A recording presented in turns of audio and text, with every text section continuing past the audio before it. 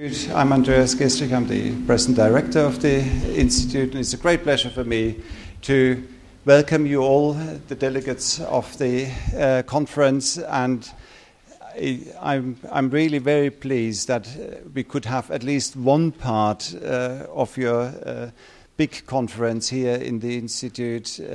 I'm sorry, as you see, our room has limited capacity, and so we couldn't open it for all, but I'm sure we will have a very interesting evening. Perhaps just a very few words about the Institute, and not all of you will know the place where you are at the moment. The German Historical Institute is part of a foundation which is sponsored by the German Ministry of Higher Education and Research. The foundation German Institutes in the Humanities Abroad. And these institutes have sort of their origin, the oldest one in the 19th century, the others are a post-Second World War invention.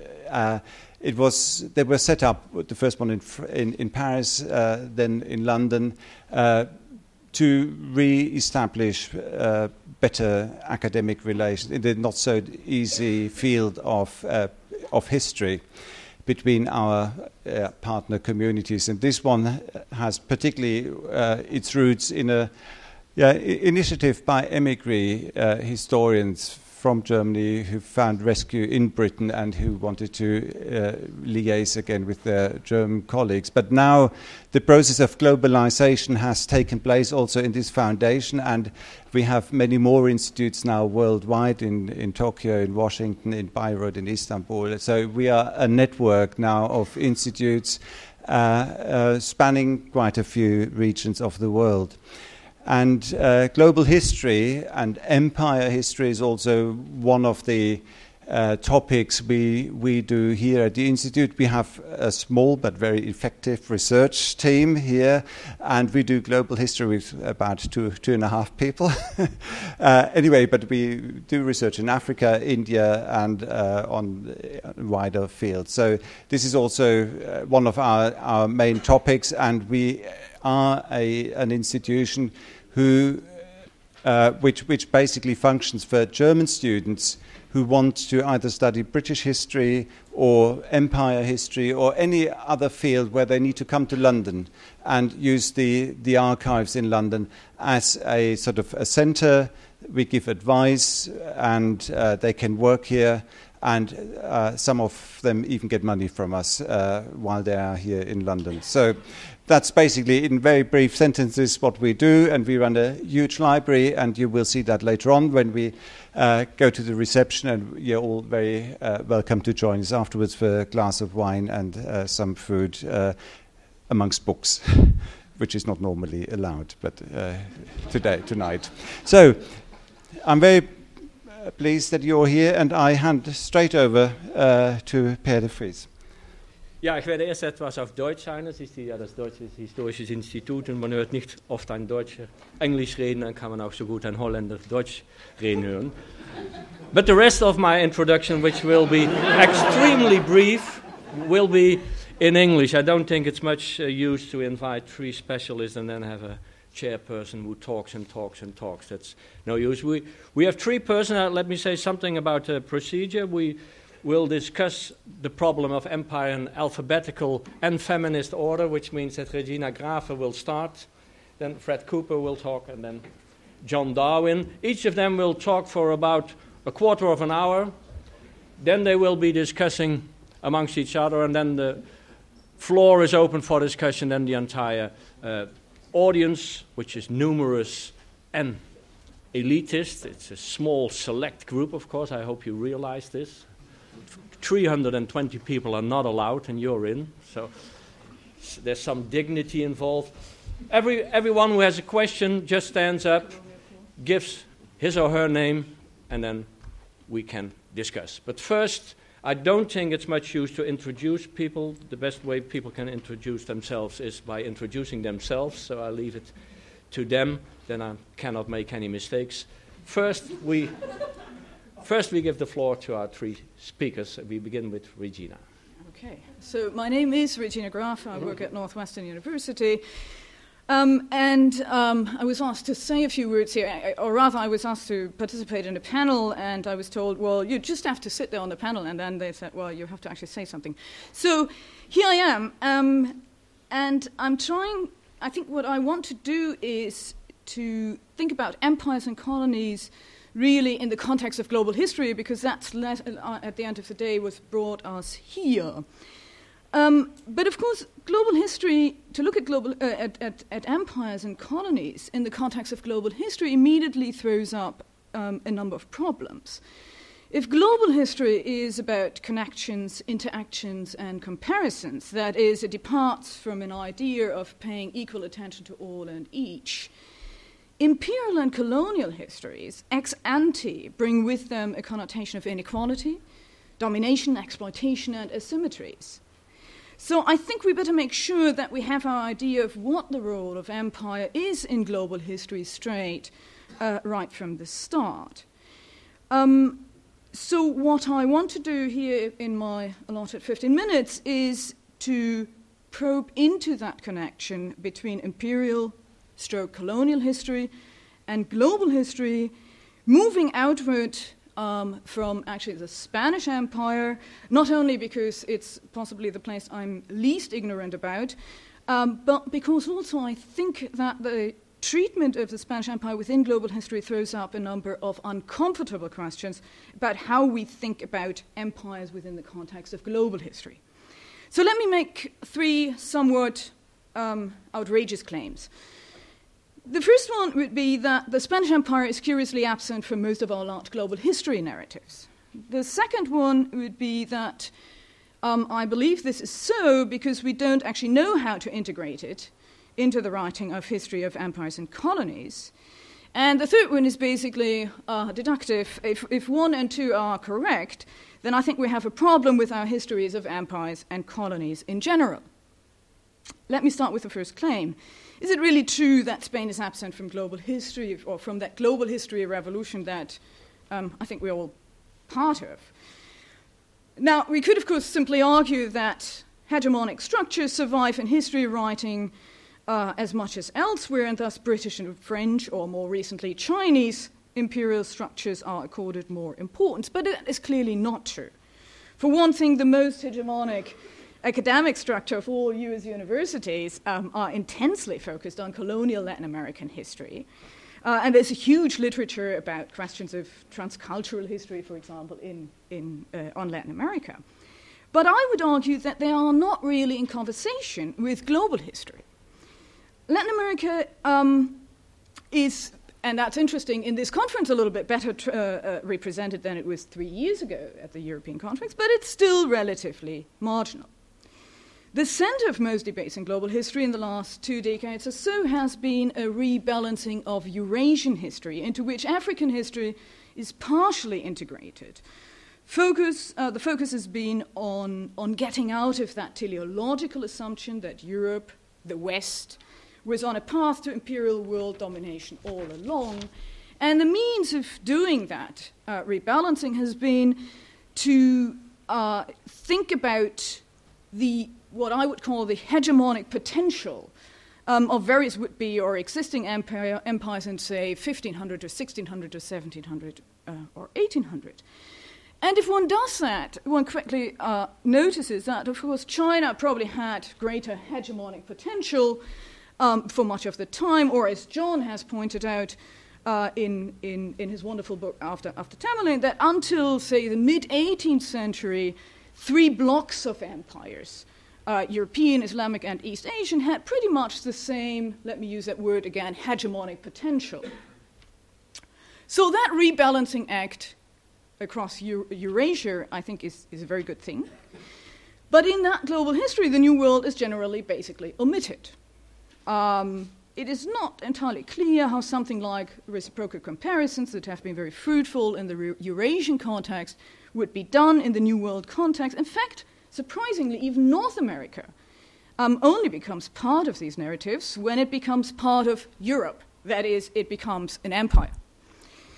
The Iberian-American imperial world is relegated to the role of appendix of history. Spanish and Portuguese domination in the Americas is an accident of voyages of discovery, of the element of surprise that allowed a few hundred unwashed Spaniards to topple major pre-Columbian empires in Mexico and Peru.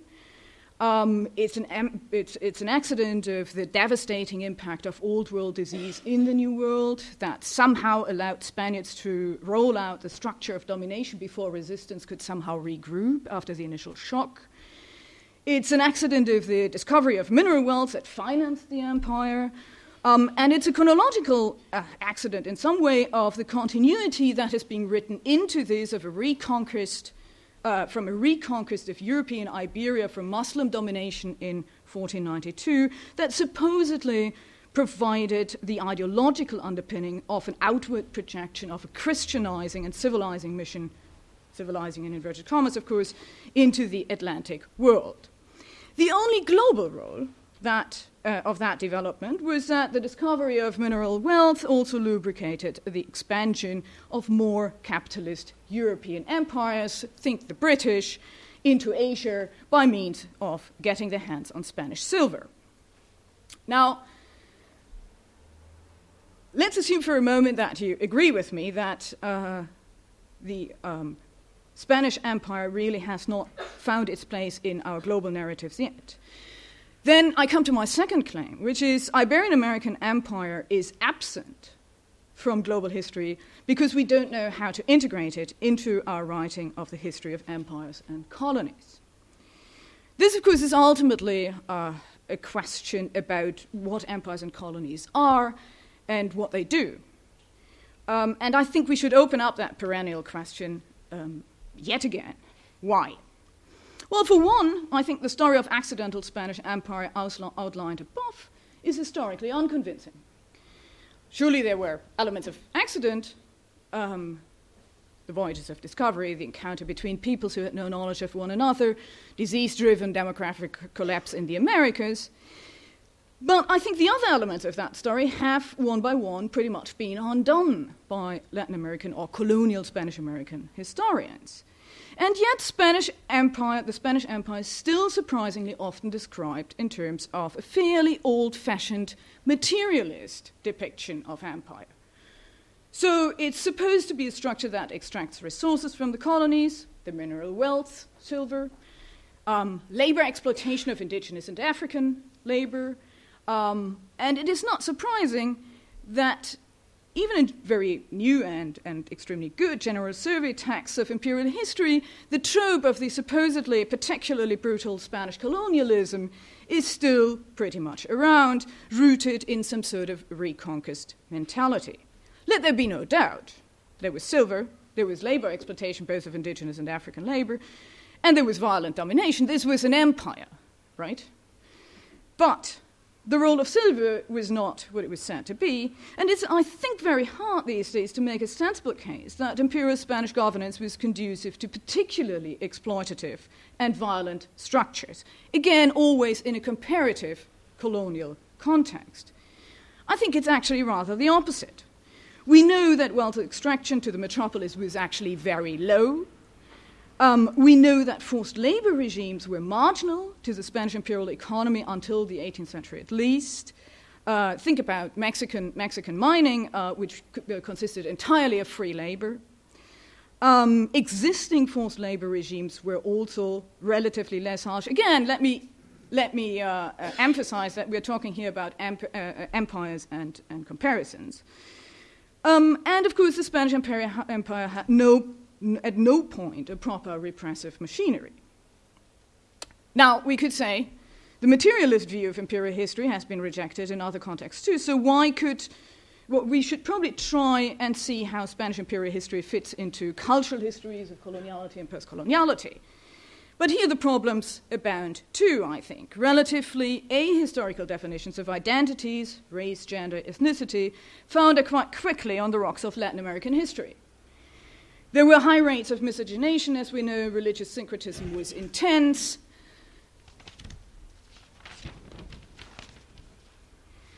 And racial and ethnic boundaries were crossed more easily than in some of the other European empires. So when we look at cultural connections and interactions rather than try to impose static identities, what we see is fluidity and adaptation rather than imperial domination, I think. I don't want to go into that here much, but I think there might be a reason why post-colonial studies have had a hard time in certain fields of Latin American history.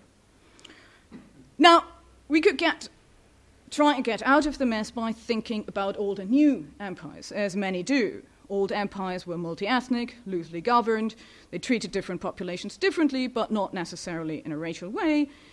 New empires are driven by 19th century ideas and some sort of, we could probably say, perverted Enlightenment sort of idea became racialized, suffered the increasing tension between an idea of European nation state with citizenship and an imperial population that became, by definition, even more restricted in its rights, just as the European citizens acquired more rights. And then we could, of course, argue that Latin American independence in the early 19th century simply saved the Spanish Empire from that particular predicament. However, I think, not least thanks to people like Fred Cooper, we have all learned that this is a poor fit of European history. Neither France nor Britain, much less Belgium, were picture postcard nation states, and the Enlightenment could inform more or less racist attitudes in equal measure. I think this is important because it complicates the maybe most useful way of describing empires that we have at the moment. And that is simply on focusing again on what they do, or what they did. They incorporated lands and peoples, and they differentiated between them. It is abundantly clear today that European empires, all of them, neither tried nor could impose uniform forms of domination and rule in their colonies. They depended crucially on local conditions, all of them, and their fates depended on the resistance or collaboration of populations in the colonies. But I want to argue that here is the final difference and the reason why our notions of empire and colonialism fit so poorly in the case of Spain. What distinguished some imperial states from others was not if they were nation states projecting outwards or an older form of monarchical, if you want, rule. It was whether rule was conceived of as a hierarchical exercise or not. The problem, in my opinion, is not that we misunderstand colonial development so much, but that we misunderstand state development in Europe. We impose the move towards a hierarchically ordered strong nation state as the only option. And then we find that no state approximated that ideal, but some got closer than others. However, I argue, Spain at its center or its periphery always, until the end of the empire, functioned in flat hierarchies. Power was devolved to jurisdictional fragmented units, towns, historic territories, corporate bodies, all invested with shares of sovereignty. That was not simply a leftover of old regime governance. It was an alternative path to European statehood that had strong consequences for the imperial notion. One consequence was, as many Latin Americanists have pointed out, Spain never really had colonies. It never thought, until very late in the 18th century certainly, about the Indies or the Americas as colonies, and I think that's not just semantics. When the most famous 18th century Spanish tract on economic government, in both the Spains and the Indies, both in plural, written by Jerónimo de Ustares, compares diligently how France, the Netherlands, and Britain govern their colonies, and it says las colonias.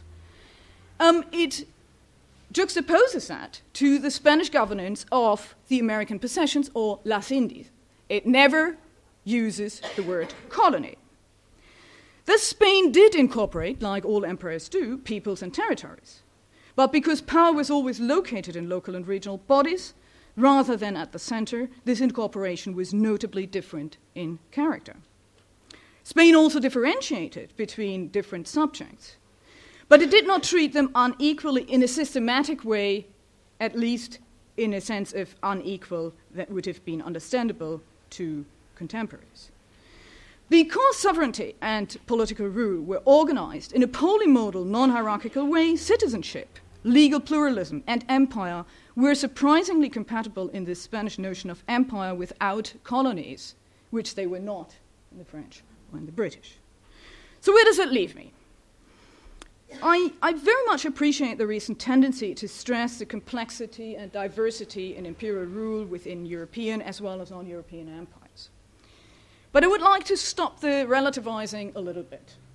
Surely France was not the United Nation, or nation, of the historical myth, and Britain was not the all-powerful capitalist empire once depicted either, nor was the Chinese empire much in control of its peripheries.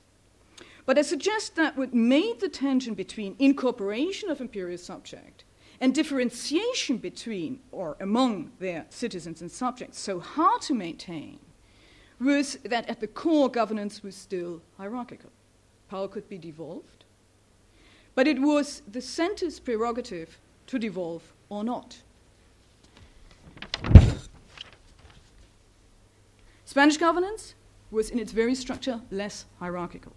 Power was not devolved. Local bodies, towns, territories were convinced that they were endowed with their share of sovereignty.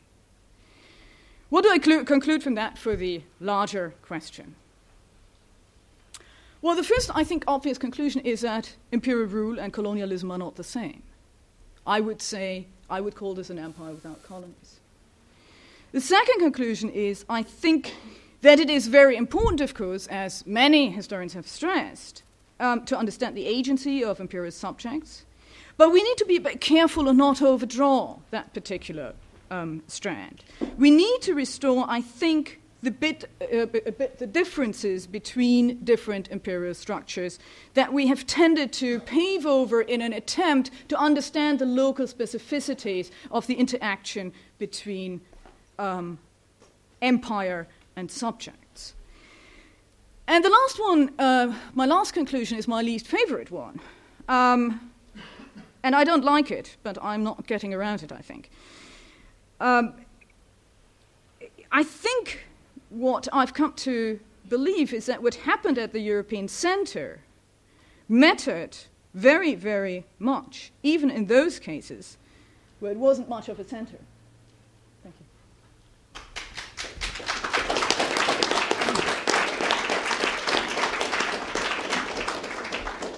Well, thank you very much. I'm not sure whether it's outrageous, but I think we have been present at the birth of the La Leyenda Blanca, a totally positive view on Spanish imperialism. We all are used to La Leyenda Negra, especially the people in the Netherlands, but this was the birth of a completely new view on the Spanish Empire. If people are not irritated by this, you don't know how. No, I get desperate. Wasn't that a job description? The floor is yours. Thank you. In the 1960s, the Nigerian historian Jacob Ajayi shook up his Western colleagues by suggesting that colonialism was a mere episode in African history, no more important than many others, leaving Africans ruling themselves afterward as they had ruled themselves beforehand. Ajayi was writing at the high point of African nationalism, and he sought to legitimate post-colonial African states as heritors of pre-colonial ones. The argument was never particularly convincing, for the division of territory, let alone the methods by which territory was governed, had been drastically transformed. But he did appreciate how short, in historical terms, the period of imperial rule over Africa was, 70 to 80 years, compared to the 600 of the Ottoman Empire, or the 1,000 of the Byzantine Empire before it, or compared to the Iberian empires as well. What if we applied Ajayi's idea of episode to China? We tend to write as if the Western ascendancy over China in the 1840s was part of the linear progression of history, an empire that had once had its glory days but had become archaic, to be humiliated in the Opium Wars, losing some of its best ports and coastal territories, its own political ideas and institutions collapsing. Such a view of China was standard fare in Europe and North America until recently, but is no longer plausible, both because of deeper research and because China is again a world power, with much the same borders as those asserted by the Qing dynasty in the 17th and 18th centuries. It has more to sell to the rest of the world and the rest of the world to it, now selling different products and buying African more raw materials rather than American silver. Some of China's problem areas are direct results of its imperial past, the Western Edge and Tibet, regions whose conquests have left intact Islamic or Buddhist populations, who have their own way of doing things. Let's not get too carried away with the comparison of old and new China. Forms of governance, forms of economy, and patterns of interaction with the rest of the world are vastly different.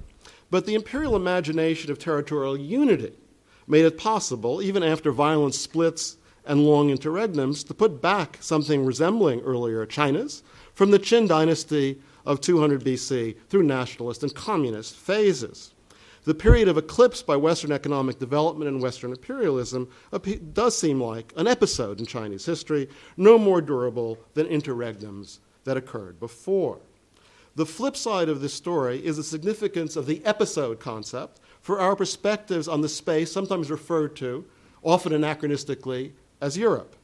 Here we get into a number of standard concepts that need further thought.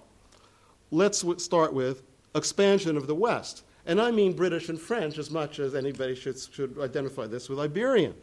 It is not helpful to argue that there was an inherently European impetus or capacity toward expansion. The problem in the 15th century was that the western part of Eurasia was a disunited space. This is quite consistent with what Regina is saying. And others were doing empire, if not better, at least more solidly. China and the Ottomans, most notably. China is where the money was and the commodities, and the Ottoman Empire lay in between. The Iberian navigators started to go around Africa. That they did so was a reflection of weakness vis-a-vis their own societies and other empires. Obviously, they made something of the links they formed. But the world of commerce remained polycentric for a long time, arguably until the 19th century. The great divergence of the late 18th and early 19th centuries was an historical break.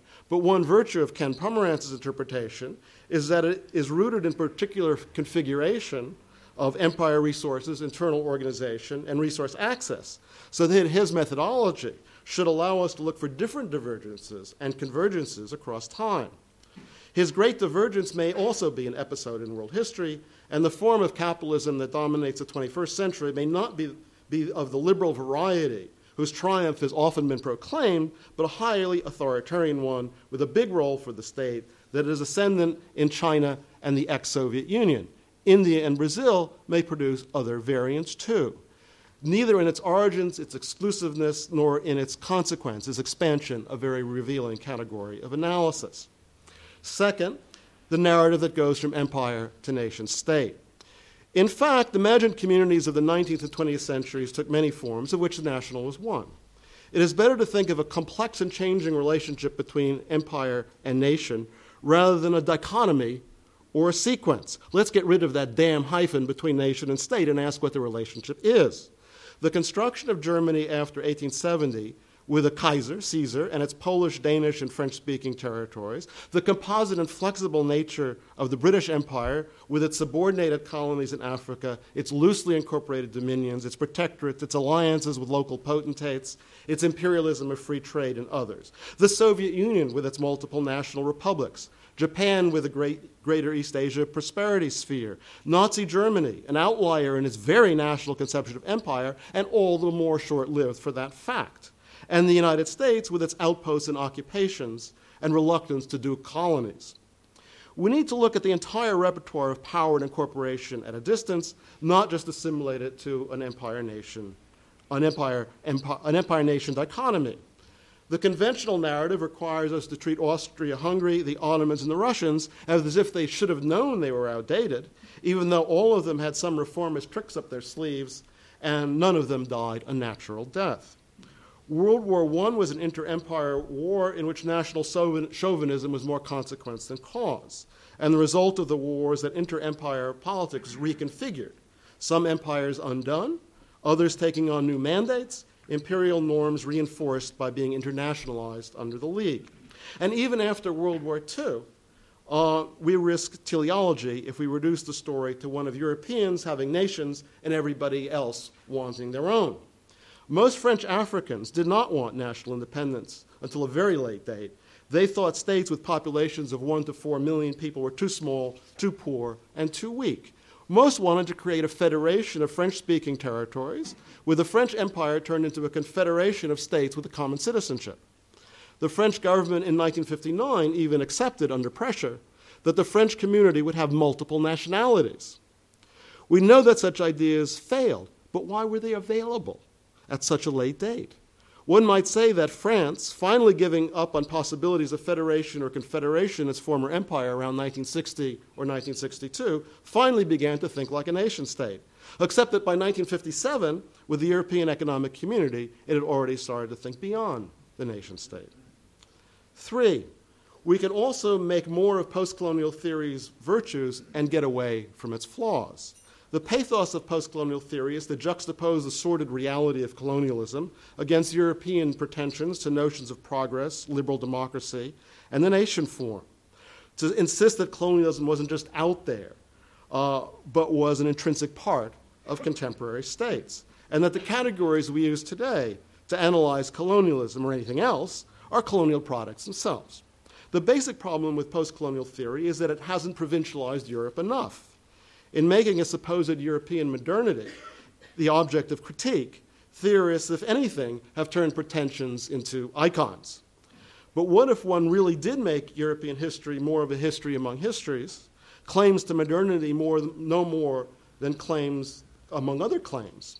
19th and 20th century Europe was immersed in struggles within and among many parochialisms and many universalities. Secularism was more often beleaguered than triumphant. Ancien regime and aristocracies didn't die out in the terror. The point is not that colonialism as an episode should be minimized, but it shouldn't be given meta-historical status. Can we write about colonialism while avoiding the ahistorical juxtaposition of a supposedly Enlightenment Europe against its darker sides of colonialism and racism, abstracted from conflict and struggle over all such notions? Can we do better than posit a generic coloniality located amorphously between 1492 and 1962? A younger generation of historians is doing much better than gurus of theory in developing a dynamic picture of what happens in and across colonies and between colonies and metropoles, revealing connections among colonized people in Asia, Latin America, and Africa. African historians have shown how much colonization on the ground differed from ways in which late 19th century European colonizers represented themselves. The reality of conquest bears comparison with the Mongols, with new technology, a form of conquest based on inflicting terror and moving onward, picking up local troops along the way, leaving in the place little in the way of administrative structure. What substituted for administration later on was vertical authority exercised through intermediaries referred to as chiefs. Bureaucratic rationality as a mode of governance existed mainly on paper. British and French officials soon realized that projects of remaking Africa, either in its own image or as a fully exploitable labor force, were, with the exception of some mining zones in southern Africa, too dangerous and too expensive.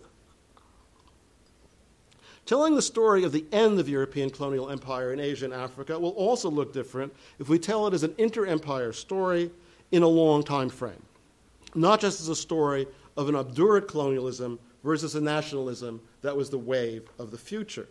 Ever since the fall of the Roman Empire, there have been attempts to build an empire on Rome's scale on the European continent and attempts to block such efforts. The line runs from Charlemagne to Charles V to Napoleon to Hitler. European powers, Japan too, feared other powers would monopolize overseas resources and sought to preempt such actions with their own colonizations. What has limited such projects has been, for the most part, other empires. The story comes to an end in 1945, for all the Western European powers lost World War II and ceased to be a threat to each other. Its two winners, the US and the USSR, would continue their conflict in different ways. Such conjunctural considerations help us to understand how much the game changed after 1945. But the first reaction of France and Britain was to try to make empire more productive, to earn hard currency to aid in recovery, and to make it more legitimate. Both processes meant reconfiguring relations with indigenous elites and empowered the latter to escalate claims for political voice and economic resources. In the French case, for equality with the other citizens of France. The decolonizations of the 1950s and 1960s, violent or not so violent, took place in this dialectic of reform and claim-making in which concepts of nation, sovereignty, federation were up for grabs, not given goals. Our story stubbornly refuses to fall into linear trajectories. Bureaucratization and modernization, the heavyizations that shape our understanding of post-1960s Africa or Asia prove misleading descriptors of historical processes. While national independence seemed at first glance to represent the triumph of what Ben Anderson considers the horizontal notion of community, nations of equivalent citizens, the reality of politics within Africa and between Africa and Europe or North America has more to do with vertical relations of patrons and clients, of militias of youth assembled by a big man, of shadowy networks that connect French presidents to African rulers.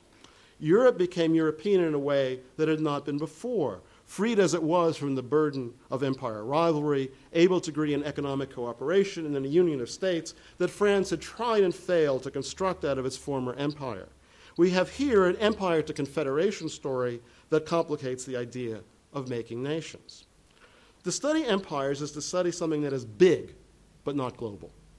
The study of empires makes us conscious not only of arrogance, but of limits, other empires, frontiers, fraught relations with intermediaries, not just resistance. Thinking about limits makes us think about specific mechanisms of control. Empires were about severing connections as much as about making them, one reason why the narrative of globalization is so misleading. And they couldn't necessarily control the connections they did make, trading diasporas and political networks developed in relation to empires, but not necessarily within them. The category of not empire was present in the diversity of human imaginations, creating a variety of political forms, but also in the composite and limited nature of empire power itself. The idea of nation, of a sovereign people, as an alternative to empire, represents a powerful idea, both liberating and murderous. But in most of history, national sentiments and national institutions had to play out within the context of powerful empires, capable of either manipulating or extinguishing smaller, more homogeneous entities. The post-1960 world represents a break, above all, in generalizing the fiction of a world of equivalent nation-states, with their flags and seats in the UN. But equivalence is a fiction, and a misleading one. We need to come to grips with asymmetrical power relations without dichotomizing them between dominant and subordinate, free and colonized. Note, for example, the relative ease with which France, Britain, and the Netherlands rid themselves of colonies after World War II, economically and ideologically. But the self-conscious discarding, first of explicit racial distinction, and then of colonies, did not mean in reality the end of inequality, exploitation, or invidious distinction. It does require us to think dynamically about such processes, not getting stuck in a labeling game. Equally important is to note how the process both enables and eclipses historical imaginations. Quite strikingly, notably in the French case, is the thoroughness of expunging colonialism from historical memory, as if empire were a temporary aberration in a history of a republican state. But if we get away from our dichotomous urge, we can write the history of reconfiguration of power relations across space. Here, too, we run into questions of limits.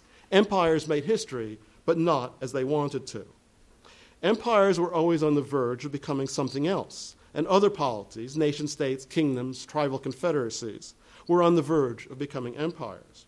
One of the main interests of the concept is at its edges, about the limits of historical empires, but also about the limits of the concept of empire as an analytic category in a wider field of political forms and of political imaginations. Thank you.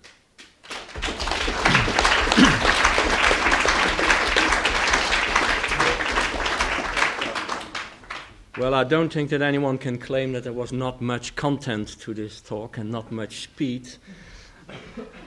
I personally had the impression, but we will talk about it later on in the discussion, that you were going very far in deconstructing the idea of the nation state and the European state and European uniqueness. I noticed that everyone is extremely fond of doing this, but I think there are really reasons to say that there was something quite strange in European imperialism, quite strange in European state and nation building, and to not focus on that, I think, could be dangerous. But I'm not hired here to think. No.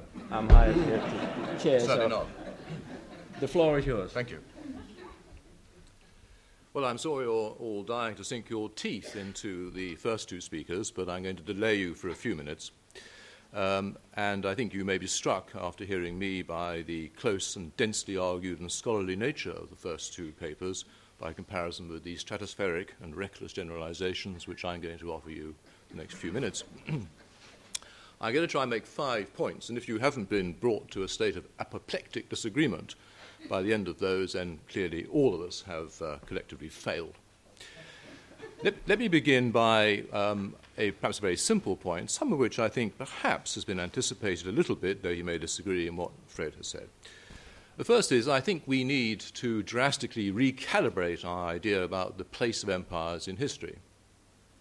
The typical historical approach is to treat empires as being a kind of somewhat unnatural, even monstrous interruption in the course of human history, which was driving inevitably and, of course, righteously in the direction of national self-determination for all.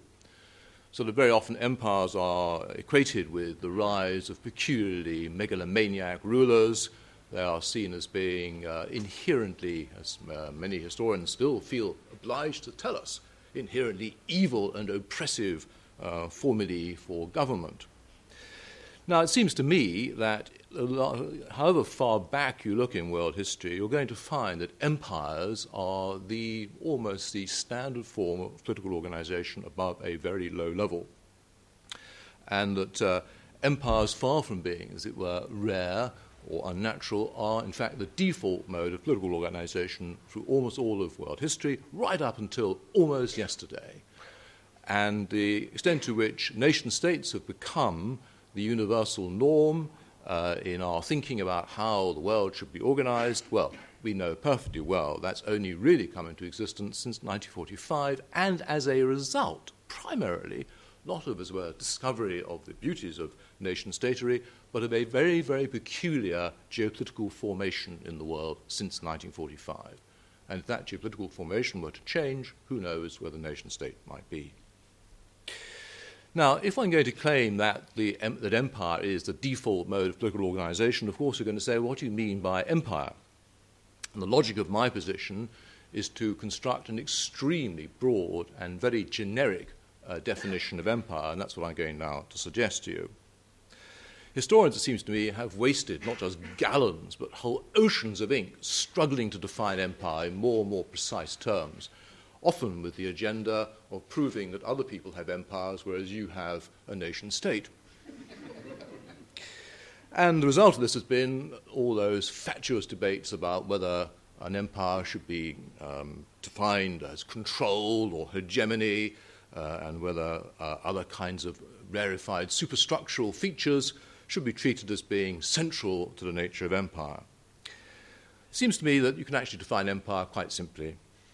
It's where you find a ruler or an ethnic group is able to extend its influence and authority, and the two usually go together, beyond its ethnic boundaries and beyond environmental and ecological boundaries. Period.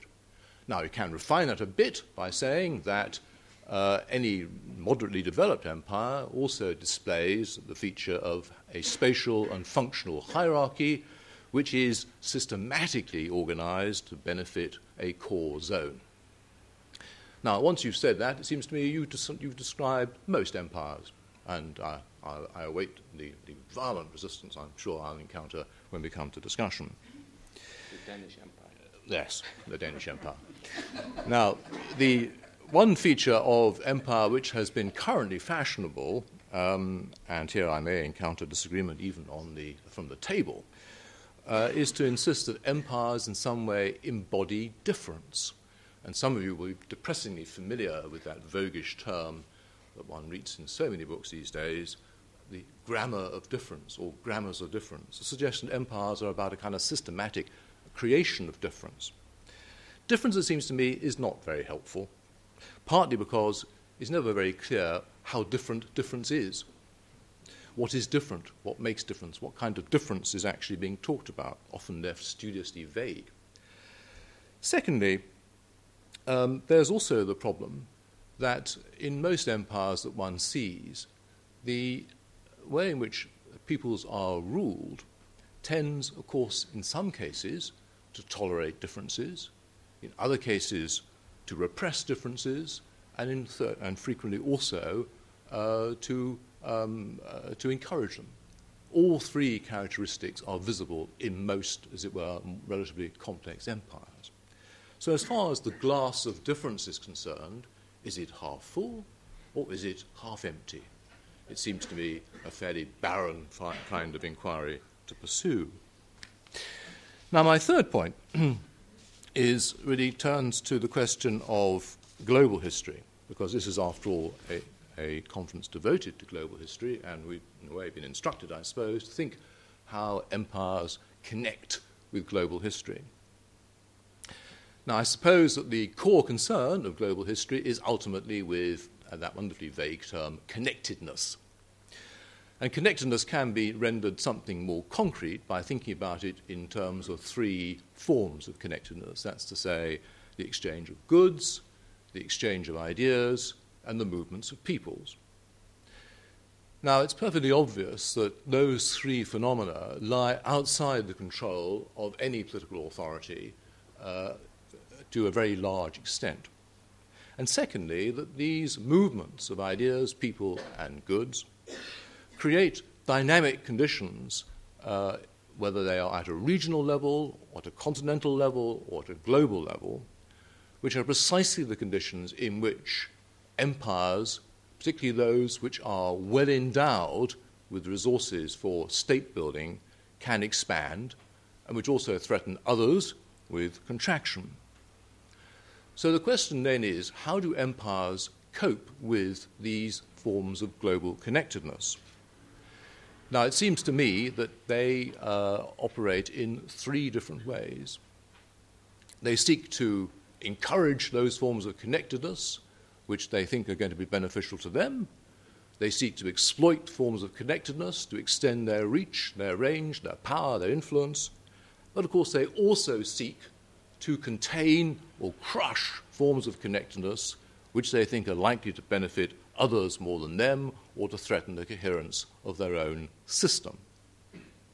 Now, that seems to me to offer the global historian a very considerable advantage, because if you're confronted by what is often thought of as being the great problem of global history, which is its archival deficit, the imperial archive, defined very broadly, allows the historian to gauge the significance, the weight, and the contemporary understanding of these forms of connectedness far more accurately than if he's thrown back, or she's thrown back, as people often seem to find themselves, upon either one-off cases, or indeed, as often happens in global history, upon individual experience as a guide to what's actually taking place in the world. The imperial archive, it seems to me, broadly defined, is the way to get at these things, because, of course, it is precisely the agents and collaborators of empire who took a most consistent and continuous interest in how connectedness in its various forms was actually working, how to contain it, control it, encourage it, promote it, and generally surveil it. So, in that sense, it seems to me, one could draw a very simple conclusion that global history is very largely empire history. Let me come, because I'm sure you are eager to open the debate, to my last point of all. I want to turn lastly to the question which Fred ended on, and that is the moment when we fast forward to the end of empire after 1945. Now, of course, it's often said that after 1945, in perhaps a rather untidy way, an imperial world order gives way to a nation-state world order. Well, of course, they might say there's some nominal level, a truth in that. At an ideological level, as I said at the beginning, we now regard the nation-state as the universal norm. But before we go very far down this road, it seems to me we do need a reality check. Of the 200-odd sovereign states in the world, well over two-thirds are actually fragments of empire. They weren't the result of some form of Darwinian evolution in the direction of creating a nation-state. They are the fragments of empire hewn roughly, often out of the imperial system, which has imploded, collapsed, broken up, or devolved. Now, the consequences of this, of course, are very much to be seen in every part of the world, where we find large numbers of states which exhibit three, I think, striking features. The first is a vast mass of states with what you might call a solidarity deficit. Secondly, a large number of states which have virtually no means of filling that solidarity deficit, because most of the maneuvers or means or mechanisms through which these solidarity deficits were filled, in the case of European states, are no longer available to them. They can't go to war with each other, for a start. And thirdly, these states are nevertheless forced to behave, and indeed their rulers seem to want to behave, as if they were, in a sense, real nation-states, the modelled on that strange historical set of accidents which threw up nation-states of the European kind in one part of the world. So even if we bring ourselves forward to the present day, and here I echo in a sense, rather more crudely, what Fred has said, whether we like it or not, we live in a world that empire has made, and we have barely, of course, begun to investigate the impact that empire has made on that world.